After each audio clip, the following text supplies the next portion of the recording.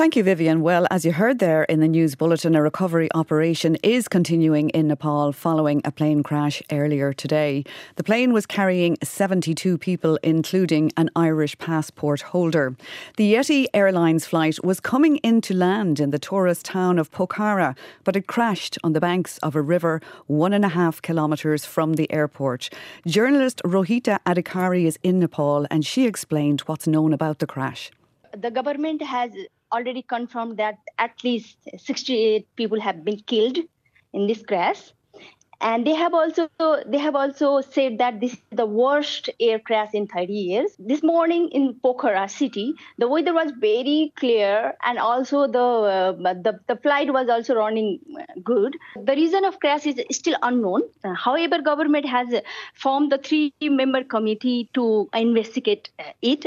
I think they will come up with their report by 3 days. And can you just tell us what is happening at the crash site right now? What is the scene like? Yeah, in the crash site, actually, it was early in the morning, now already in the evening.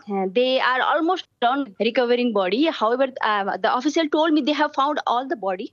And some of the around 40-45 body has been already taken to the hospital. And actually, the plane went in the gorge, It's down to the river. So it's difficult it's difficult for them to take body from down riverside to up.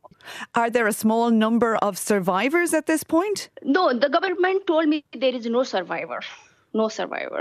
However, they came up with the data there were 72 person on board, 68 passenger and 4 crew member. And government said there is no survivor. However, they have found 68 bodies so far. We understand that there were approximately 15 foreign nationals on board, including an Irish citizen. What are you hearing? Yes, there were 15 foreign national, 5 Indian, 4 Korean, and 1 Irish. It's 1 from Argentina and also Ireland. And that was journalist Rohita Adhikari speaking to us from Nepal a short time ago.